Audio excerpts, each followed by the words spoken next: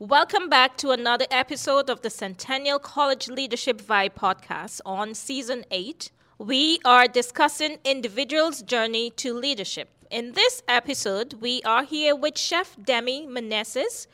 She is a professor here at Centennial College, as well as an entrepreneur running her licensed home-based company, Ma Cookie and Cake. Chef Demi, we are excited to have you on our podcast. We look forward to hearing more about your leadership journey and some of the challenges you encountered on your journey. Thank you so much for inviting me. It's great to be here. Thank you for coming. Chef Demi, can you please tell us a bit about yourself and your leadership role at Centennial College? Sure can. So a little bit about myself. I have been in the industry for about 13 years. First starting off at working at multiple different bakeries around Toronto, Ontario. Also including Shangri-La Hotel for a couple of months while they first opened up. And working at other patisseries in downtown Toronto before working at a cake shop, which is located here in Scarborough as well. Not anymore. They just recently closed, but I was the head cake artist there before working at Centennial College. Very well. Lots of experiences, Chef Demi. And what inspired you to become a professional pastry chef? That is a great question. I like food, and that is a very simple question to ask. I think what it was growing up is I've always liked food. I've liked chocolate. I liked sweets. And from there, I was always good at art. So that was another thing that influenced my decision to go to a culinary school. I actually went to a culinary school to learn culinary management instead of baking, but I was working at other patisseries and bakeries before going to culinary school, and I found that with culinary school, it taught me both savory and sweet preparations, but my heart lended back to being in the pastry world again. So I think that's what it was growing up. Where it comes with my art background, I was just always good at arts. So whether it be painting, sculpting, anything like that, you put the two and two together. Another thing that influenced me was the time in 2008, 2009 when these reality shows would come out. Like, I'm not sure if you guys are familiar with Cake Boss or Ace of Cakes. Yeah. That was big around that time.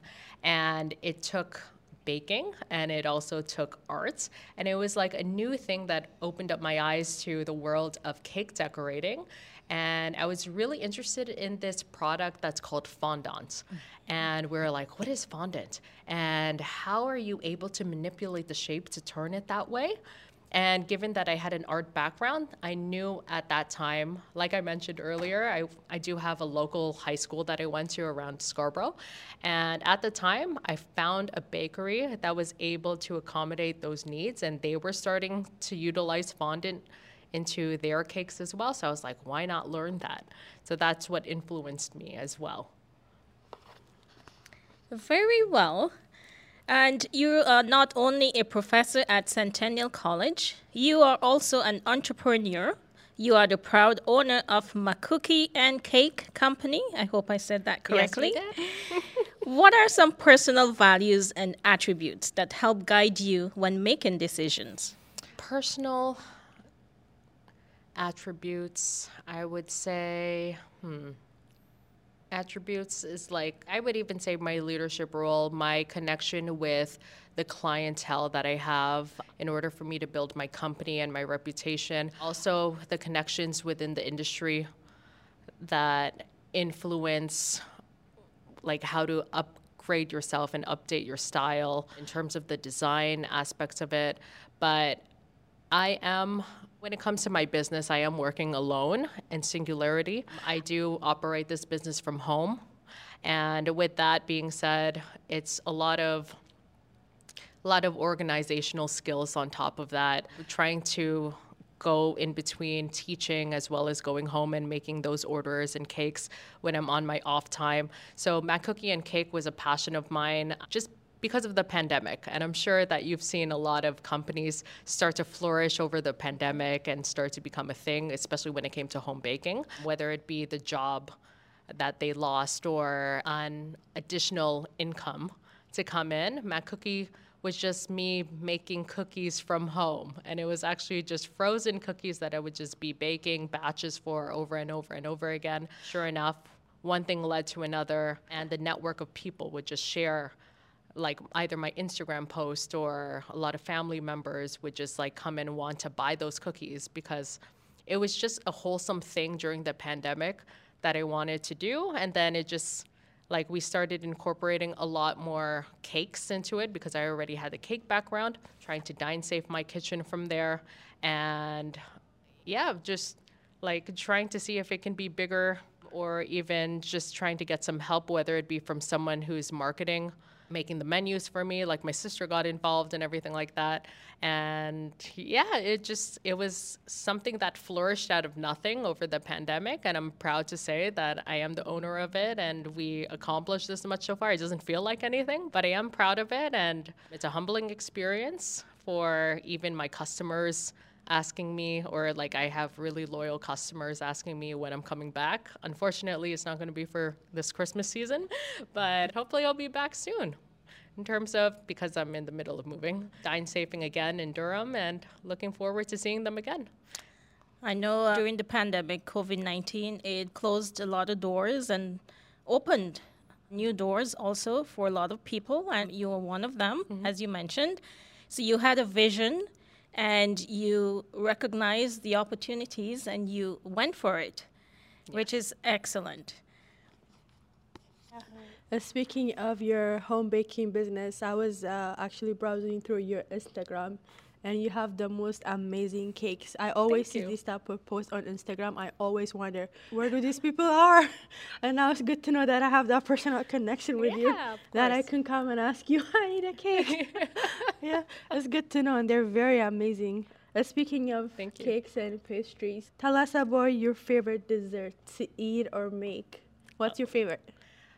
I think to eat, anytime that I want something sweet, it's not something that's fancy. It's something that's nostalgic, maybe homemade. I'm a simple person at heart. I know how to make a lot of these really high-end desserts already.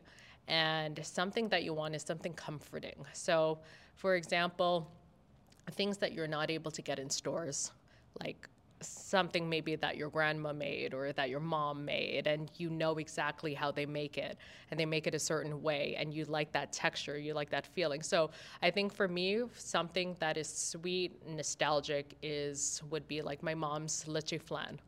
And that is my grandma's recipe. I actually utilize the same recipe in my business as well, and we've been using it ever since. And I like showcasing that it is a generational aspect that goes into my cookie business, because it is made with love. And I think when you put a little bit of love into it, of course, it's nostalgic for people, but it's also nostalgic for yourself to keep on recreating and making it. And there would be times where that recipe didn't turn out correct, and I would hate myself doing it, and I would see how it came out. Either I cooked it for too long, or I tried to adjust the recipe in a way and it didn't work out, and then we would throw the whole thing out, and it was a shame, because I'm like, damn it, why did I do that? Why did I change that? I should have just kept it the way it is. But yeah, it's just something that's comforting for me that I truly like. Another dessert that I would like to say is like tiramisu. Tiramisu. Wow, okay. And it has to be one of those tiramisus that you eat with a spoon. Okay. So very comforting. Tiramisu is an Italian bakery staple. It was one of the first things I learned how to make working in an Italian kitchen, an Italian bakery. And yeah, that would be my go-to favorite dessert. Yes, there's definitely a lot of, I guess, trial and error when it comes to baking. Mm-hmm. Yeah, so. And what's the second question? No, I said, what's your favorite dessert or like to eat or bake? Okay, perfect. Yeah. Now, the busiest time of the year is quickly approaching. And at Christmas, this is the time most of us overindulge in sweets, pastries, desserts, and cakes. And I'm sure you're busy getting orders. How do you manage your time while balancing your work life? You try not to work 7 days a week. I think that's what it is. I was at a point where I was working 7 days a week. So whether it be teaching, whether it be coming in to teach, grading, preparing for your next class, preparing for your online class, and then on top of that, trying to organize your own personal life while also taking orders on the side. It's busy. It's stressful, especially because I'm one person. It's just my husband that's helping out. But trying to organize it, you do need to be on top of things and say no. And I think that's one of my biggest challenges that I have as an entrepreneur, as well as being the type of personality to always say yes to everything. Occasionally, I have to let myself understand that I'm not able to take on everything and say no sometimes. And I know that a lot of my family members and my friends, they reassure me that you're still going to be who you are if you say no. And that is still a challenge that I'm trying to overcome today. And you always want to put your students first. You always want to put, because we're in the field of hospitality, so you always want to please everyone. So understand that you have to please yourself first. And when it comes to this time of the year, like I mentioned, I'm not operating anymore, and I have to take a look at it in a way that there will be orders that are still going to be there. Those clients are still always going to come back because they like your work and they're loyal to you as a person to make either their cakes or their orders. So they're always going to be around. So given this time of the year, I always like to persuade other people to shop local businesses that I also know that do need more of the help than I do, because everything is either closing down, mom and pop shops are closing down. I follow this social media page that's called Scarborough Eats, or Scarborough, I think it's Scarborough Eats. Scarborough Eats, and they've been showing a lot of small businesses that have been around the Scarborough area for the past like 15 years that are closing down their doors because of, number one, lack of business, or number two, the rent might be higher. So if I'm not in a place where I'm able to take these orders, then I always try to persuade the customers to go somewhere else. How do I balance work life? Organizational skills. And trying to organize what you're doing that day and trying to keep on top of it by a week. There we go. Yeah, definitely. Like, I needed to have like set healthy set boundaries to keep like your work life and your personal life at a balance, so you can function to the best of your abilities. Yes. Tell us about what leadership means to you and how you describe your leadership style. What a leadership means to me. I was put in a position that I didn't know that I was going to be a teacher. I think what it was I was so set on being a cake decorator, looking at my career as being just someone that's going to be working in the industry without not knowing the knowledge of being a leadership or having that leadership role. But then once I stepped into it, you get a lot of these students coming up to you, asking you questions, asking you advice, asking you how they're able to improve. And without knowing it, I was like, oh, shoot, I am a leader, right? I was like, I think it just blindsides you the way how you get into it without actually figuring out that you are going to be a leader in a way, or just coaching them along the way. I find that being very young in the industry, especially within teaching, you don't feel like you're making a difference to these students, because some of these students, they're coming into a second career. They know other things. Like one of my students, I was talking to a few of my students from this semester about a student from last semester. She was actually a doctor back home, and she came into Canada as a second career, wanting to learn baking and pastry. And I didn't know about their past and prior background before until I physically talked to them about like their personal life. And there was one time, let me tell a little story. There was one time my stomach was hurting, and I was complaining a little bit to my students, being like, guys, I'm not well. I don't feel very well right now. So I'm just gonna go sit down on the side while you guys work on something. And my student came up to me and she was asking me all these questions. Did you take this? Did you take that? Did you take this? Did you do this? And I was like, oh, how do you know all this stuff? And then she was like, chef, I'm a doctor back home. And I had no idea. So unless you're actually physically put in that situation of being a leader, you don't know that you are a leader until you have someone or a few sets of students looking up to you and looking for those leadership qualities in you. So I'm very grateful and I don't feel like I'm making a difference, but I truly am. And seeing them progress into either getting that job that they wanted to do. The benefit to my job is that I get them even semester 1, semester 2, semester 3, and by the 4th semester, or if they have already graduated, seeing them improve on their skill sets. You were part of that journey, and just coaching them along the way and influencing their decisions in terms of, a lot of them don't know, they're unsure what direction they want to take, and just like a few minutes with them, just talking to them, seeing what they're able to see without them seeing it, or influencing their decision into, you should work here because you're actually really good at this specific skill set. Yeah, it opens their eyes in terms of what they see now, and I think that's what it is about just being a leader. I think it just falls into your lap and you just don't know it, but you're grateful that it happens. And I think that's just one of the things about being a teacher.